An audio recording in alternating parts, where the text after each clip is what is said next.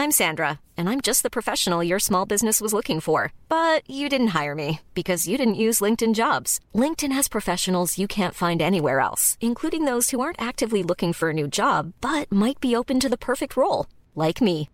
In a given month, over 70% of LinkedIn users don't visit other leading job sites. So if you're not looking on LinkedIn, you'll miss out on great candidates like Sandra. Start hiring professionals like a professional. Post your free job on linkedin.com/spoken today. Mula po sa Quezon City, ako si Robbie Alampay, Puma-Podcast. Bago po ang lahat, if this is the first time you're listening to Tukhang sa Tukhang, please be aware this is our 6th and final episode in this special series.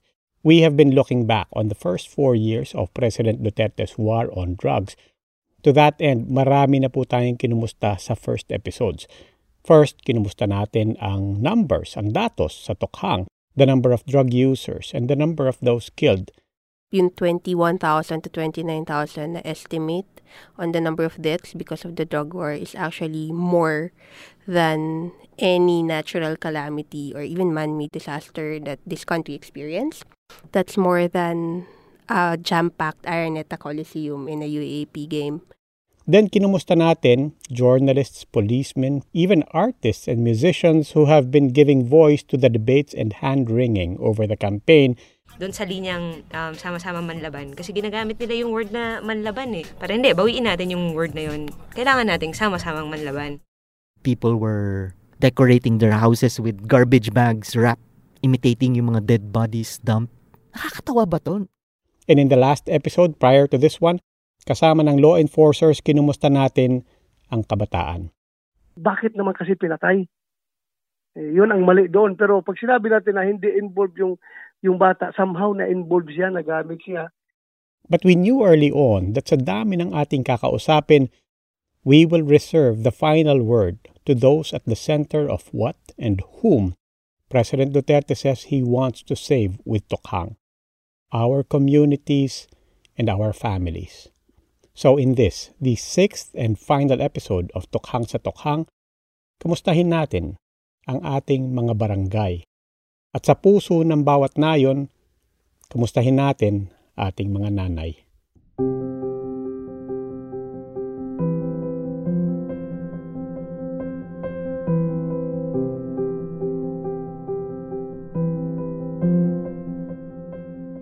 Ang mga nanay, lola, pati mga tiyahin, pati mga nakatatandang ate, basta kababaihang may alaga, kung magkwento tungkol sa mga mahal nila sa buhay, di ba?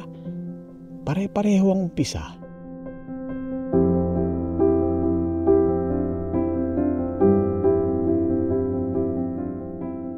Parang babae, kasi nga gwapo, napakapogi. Totoo lang man, pag nakikita ko yun, kahit anong pagod ko, basta nakikita ko yun, masaya ako.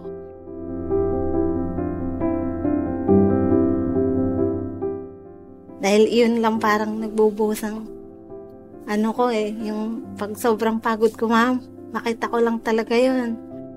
Nakamama agad eh.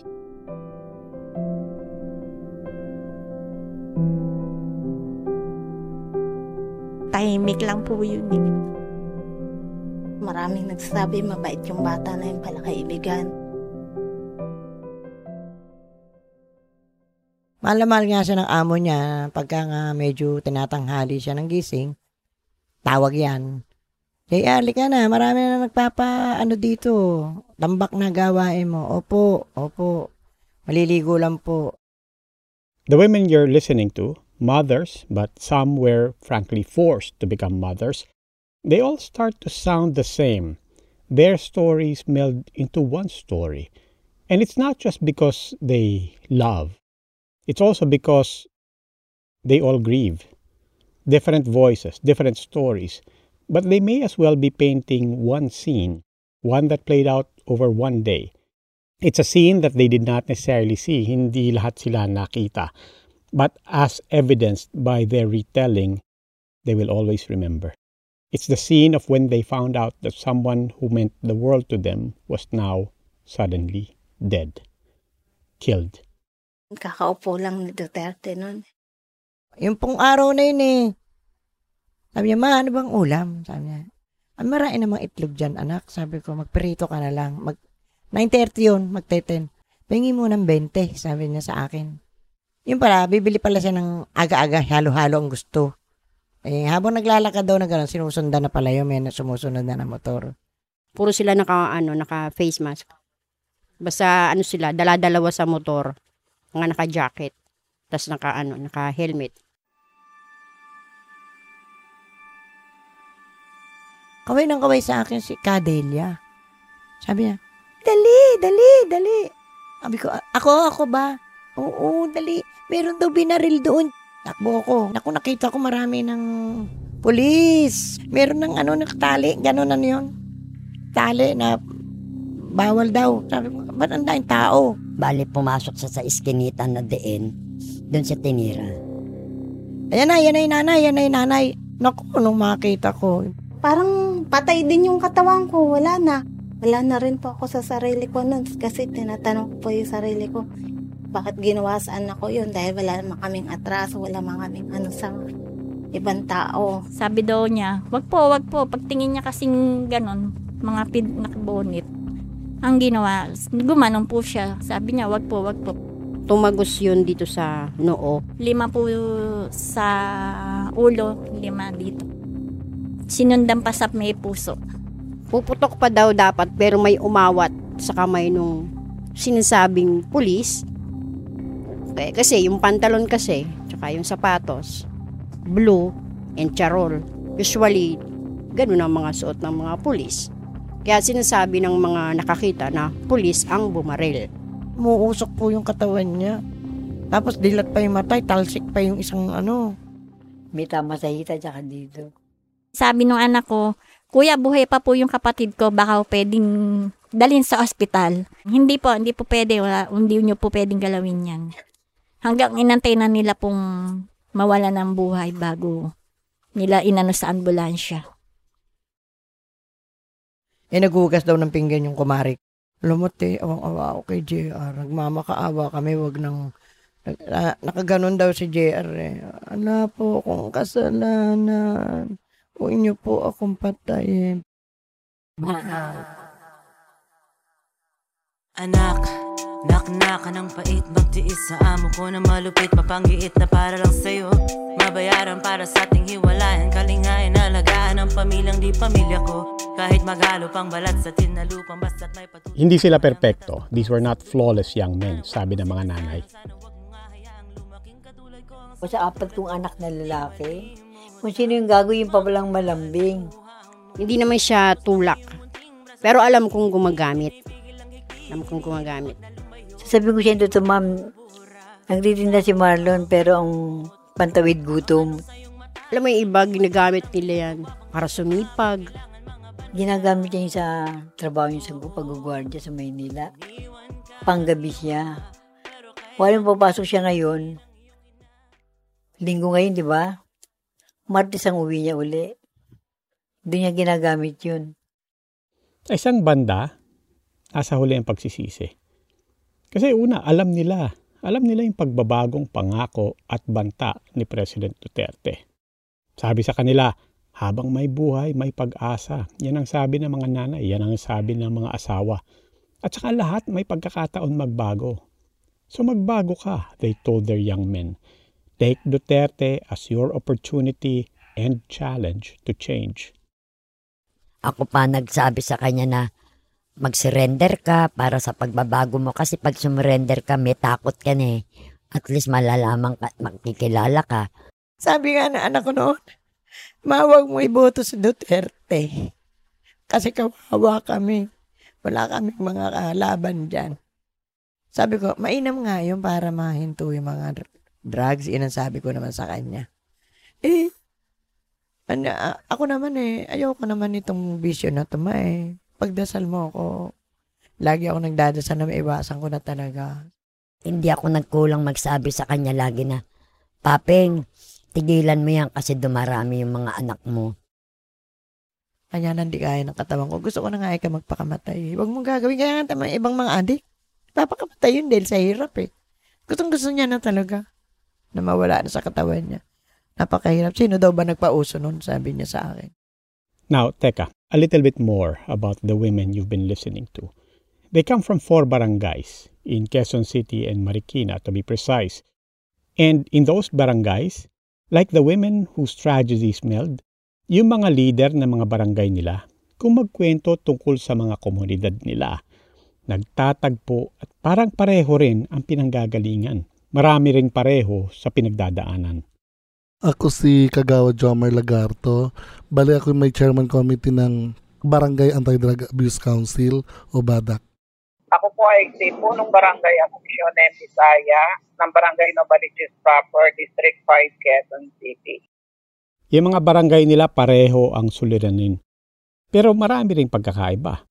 Barangay Holy Spirit, itong barangay ni Kagawad Jomar, it has one of the highest death tolls of any barangay in the country. Sa barangay ni Kapitana Asuncion, yung isang amin pong drug surrenderers dito ay meron po na baril. Maliban dun sa isang namatay, that's it. The death toll is 1. Kasi po rito, ang deklarasyon ko po rito, bawat buhay ay mahalaga. Sa ibang barangay, iba ang karanasan. Kami nung kasagsagan talaga ng Uplantukang, talagang may mga namamatay din. Yung talagang matitigas ang ulo, pinagsabihan na namin, pinangaralan na ni Kapitan, nagtitinda pa rin, gumagamit pa rin, yun yung medyo namatay. No?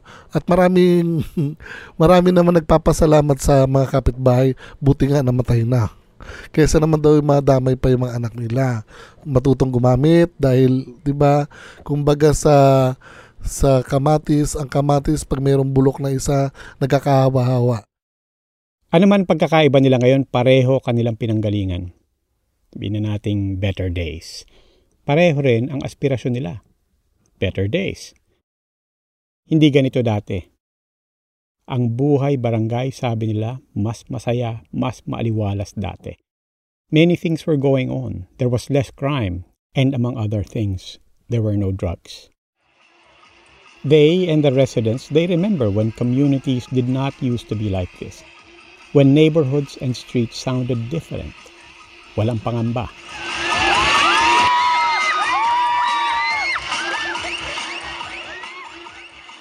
Kasi dati, masaya po yung komunidad namin eh. May mga liga.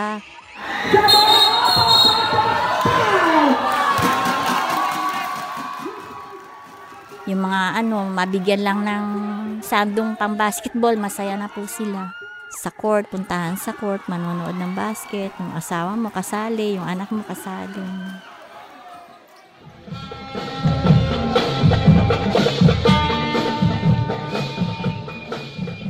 Kaya noon po masaya. Tapos pagka yung piyesta, may mga contest, may mga palabas.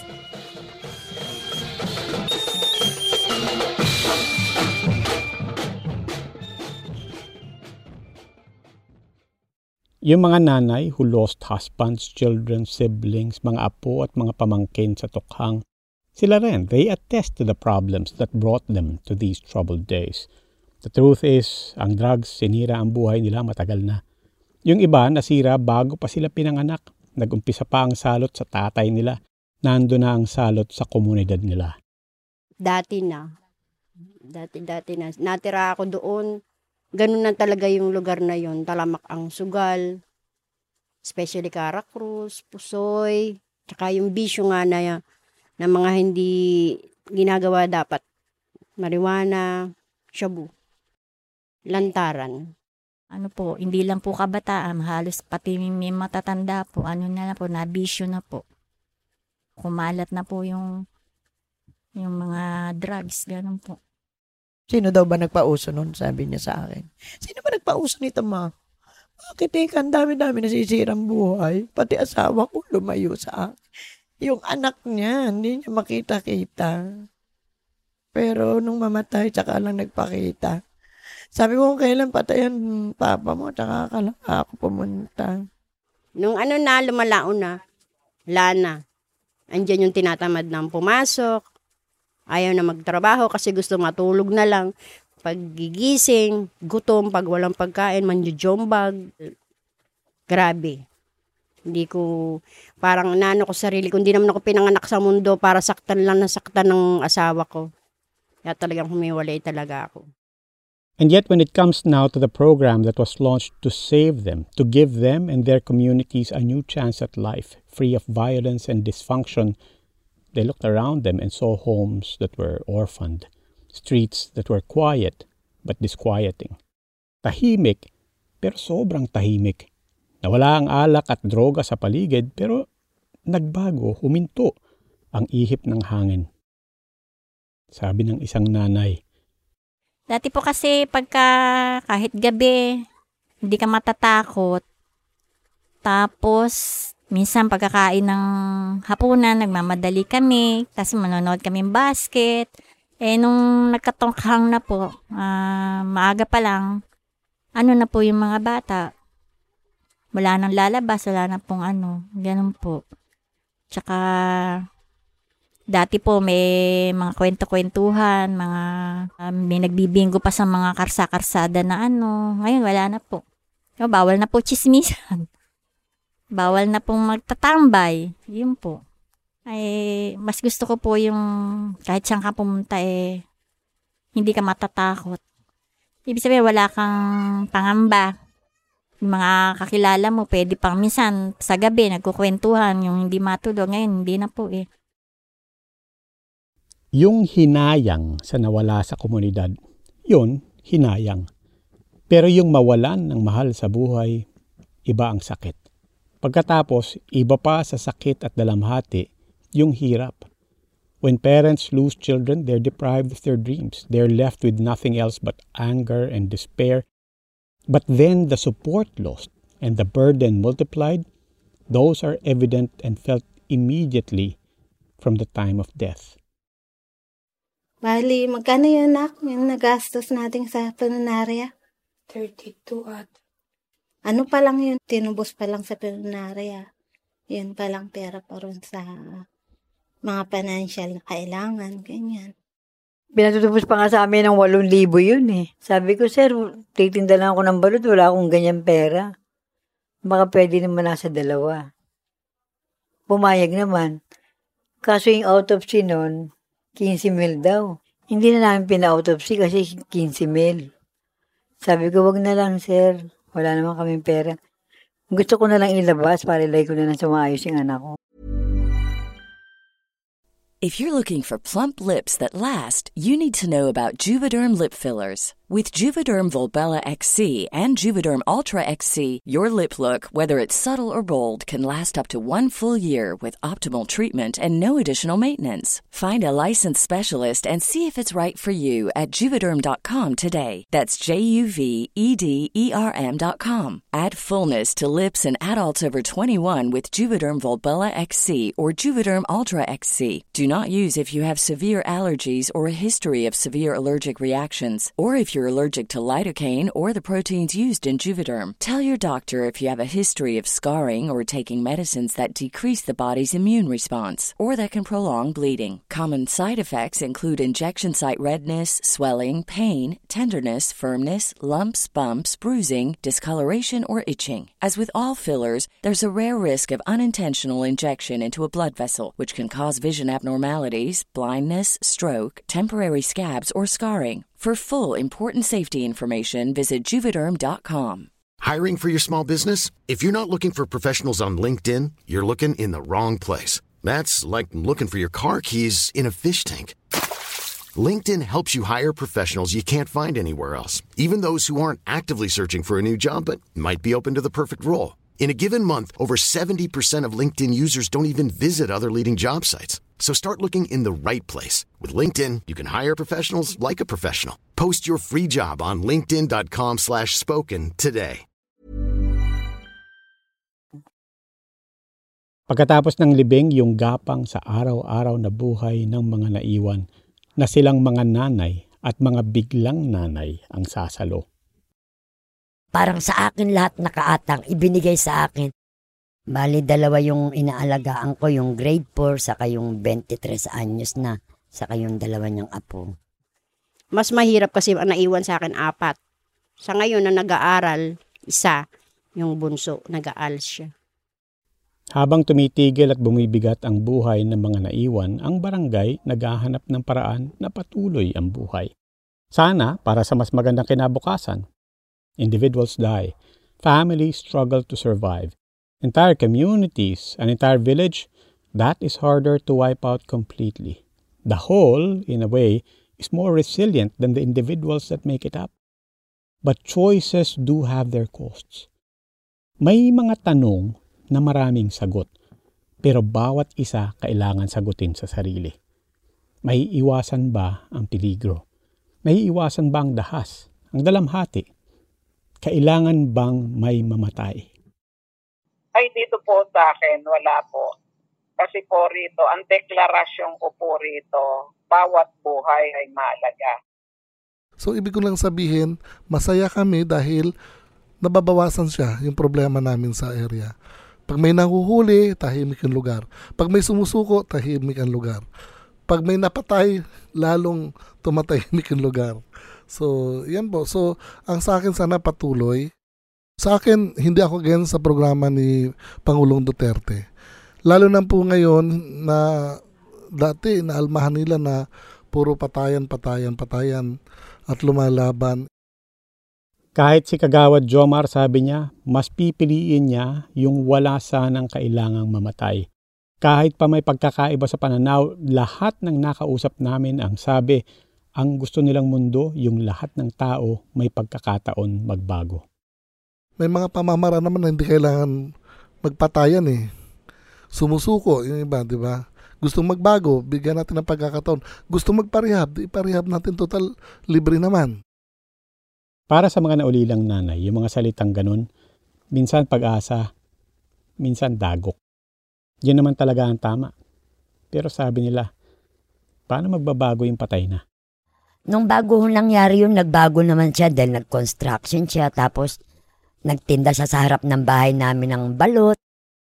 Nagsusumikap siya kahit magsulsi ng sapatos. Mabuhay lang kami.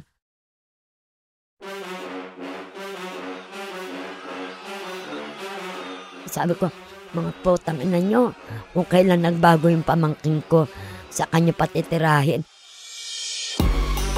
Laban mga tambay, lapasan mga hamon ng buhay. Laban mga tambay, lapasan mga hamon ng buhay. Laban mga tambay, lapasan mga hamon ng buhay. Laban mga tambay, lapasan mga hamon ng buhay. The leaders of barangay say while Tokhang has killed many, non-police interventions have saved even more. We just don't hear about them. Halimbawa, sabi ni Kagawad Jomar, ang nakakatuwa lang doon sa ibang nakulong, bumabalik sa barangay natin at naghahanap ng trabaho. No? So tayo naman, pag mga ganyan, may mga referral naman tayo. Lahat naman ang gumagamit, biktima ng illegal na droga. Biktima. We had heard that from victims, social workers, rights activists, government officials at every level. How you refer to drug users in particular matters. Kriminal ba sila? O biktima lang din? Pero sa barangay Novaliches, sa barangay ni Kapitana Asuncion, even biktima was not seen as a good word. May mas magandang salita, sabi niya. They don't call them victims nor simply surrenderers. Ang tawag nila sa mga surrenderer, volunteers. Dito po, ito namin tinatawag na mga drug surrenderer para tumaas naman po yung kanilang stigma, mawala yung sa droga. Community Volunteers Organization of Novaliches. Yun po ang tinawag namin. Isang organization po, lahat ng mga drug surrenderer. Alam nyo naman po, pag galing sa droga, nandyan na po yung mahihain sila, nandyan po yung very sensitive sila. So talagang nakaka po natin, na pinakita po natin na sila may pag-asa, may pagmamahal po ang kapwa sa kanila.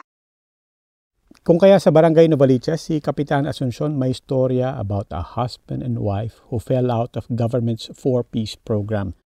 Tinanggal sa conditional cash transfer program kasi nga, parehong tulak, parehong drug dealer. The couple was operating a drug den in a house they had inherited from their parents. Their parents had essentially given up on them as well, had given up, for that matter, on the couple's children mga apo nila.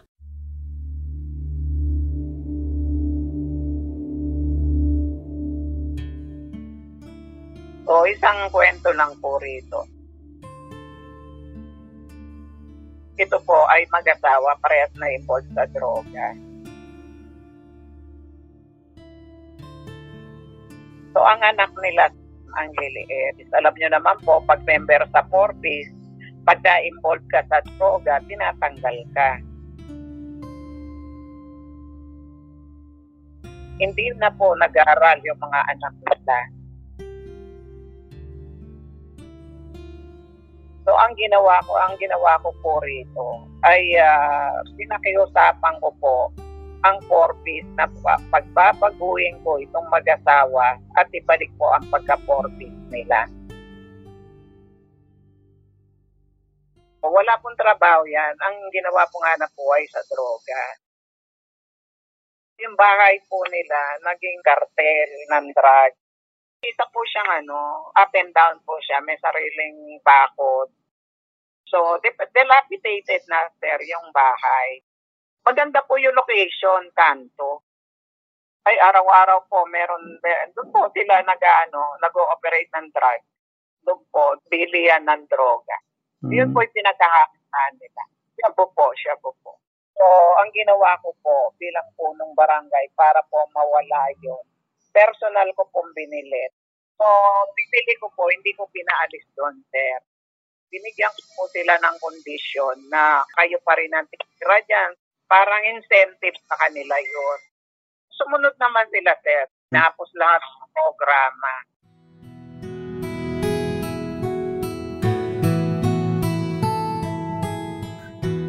Yung lalaki, nung maayos na drug lord na, ay binigyan ko po siya ng trabaho. Paano po?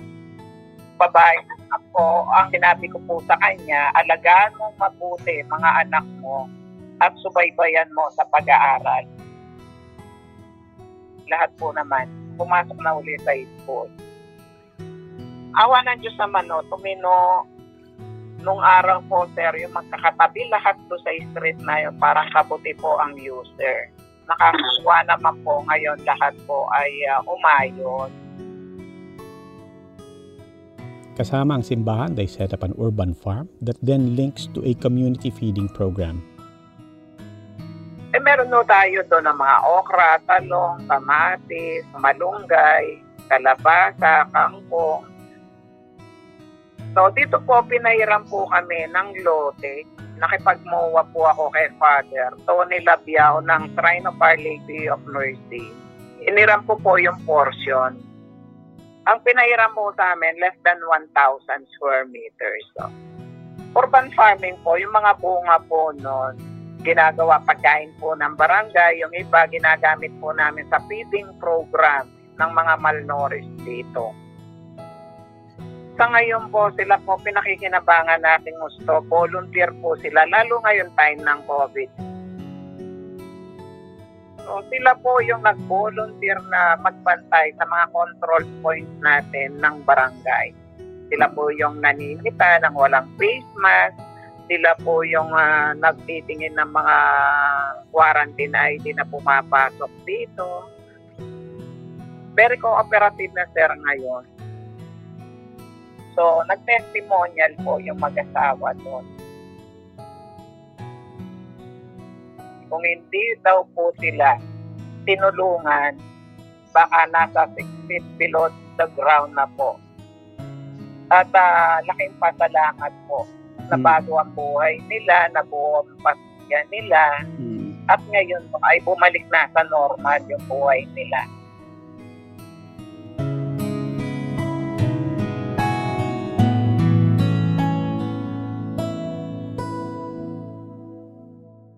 Tinanong namin yung mga nanay, may nagbago ba?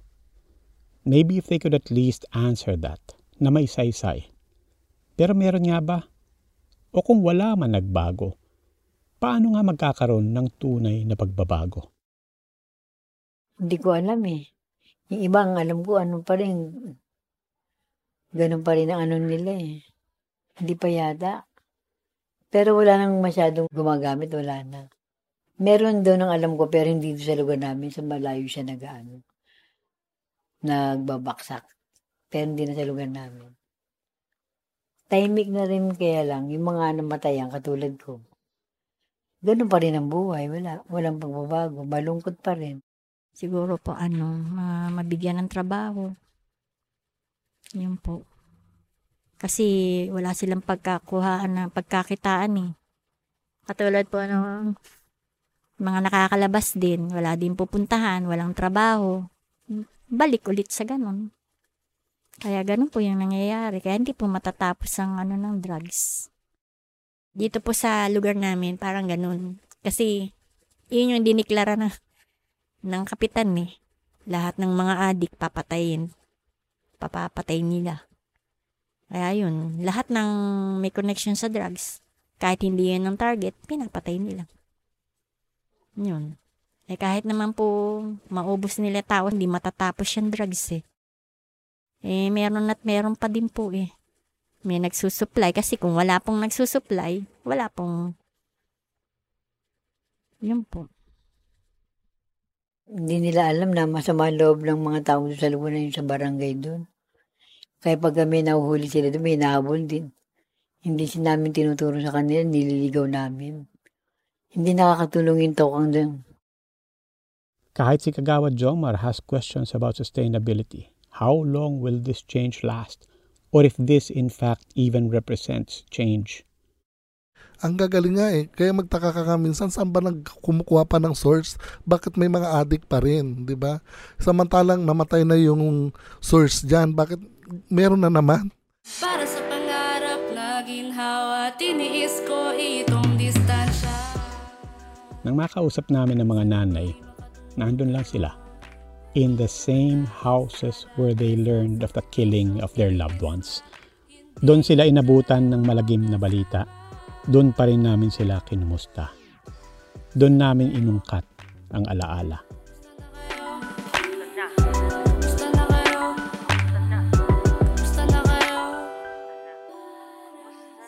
Sana kung sino ka man na nanguna sa mga pagpatay, sana magtuloy-tuloy na yung pagtigil sa pagpatay. Hulihin nyo na lang sila ng buhay at bigyan ng isang pagkakataon o ipakulong na lang ng habang buhay o kaya i-rehab. Yun lang po.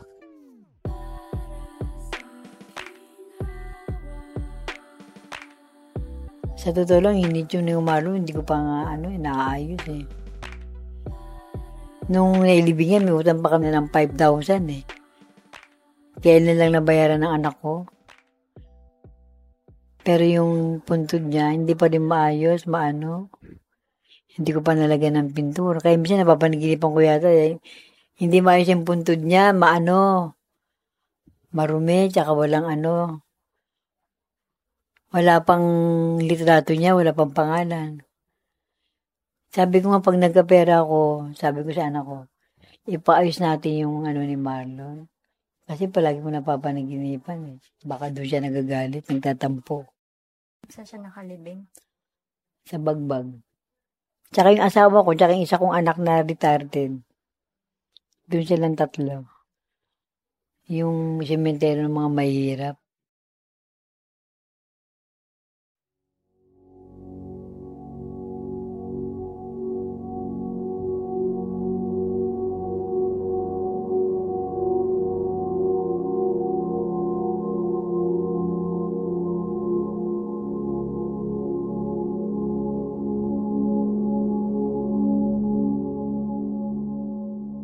Tukhang sa Tukhang was produced with the help of writers and researchers Trisha Aquino, Ninsa Palo, Annette Ferrer, Kat Ventura, Christine Chong.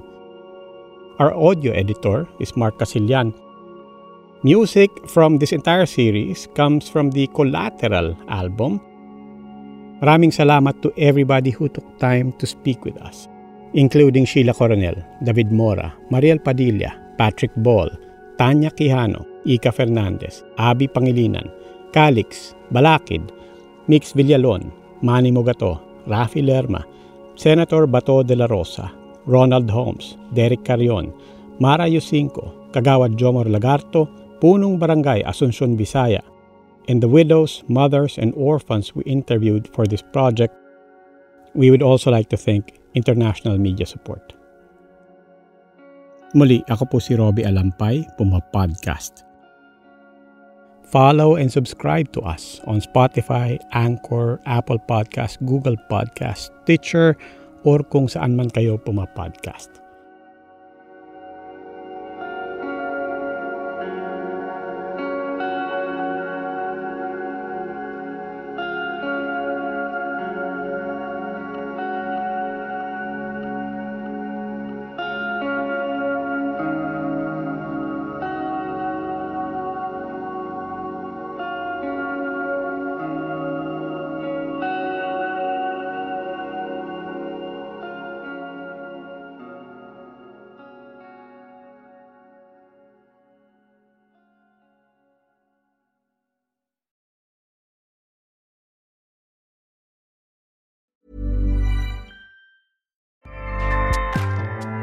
Acast powers the world's best podcasts.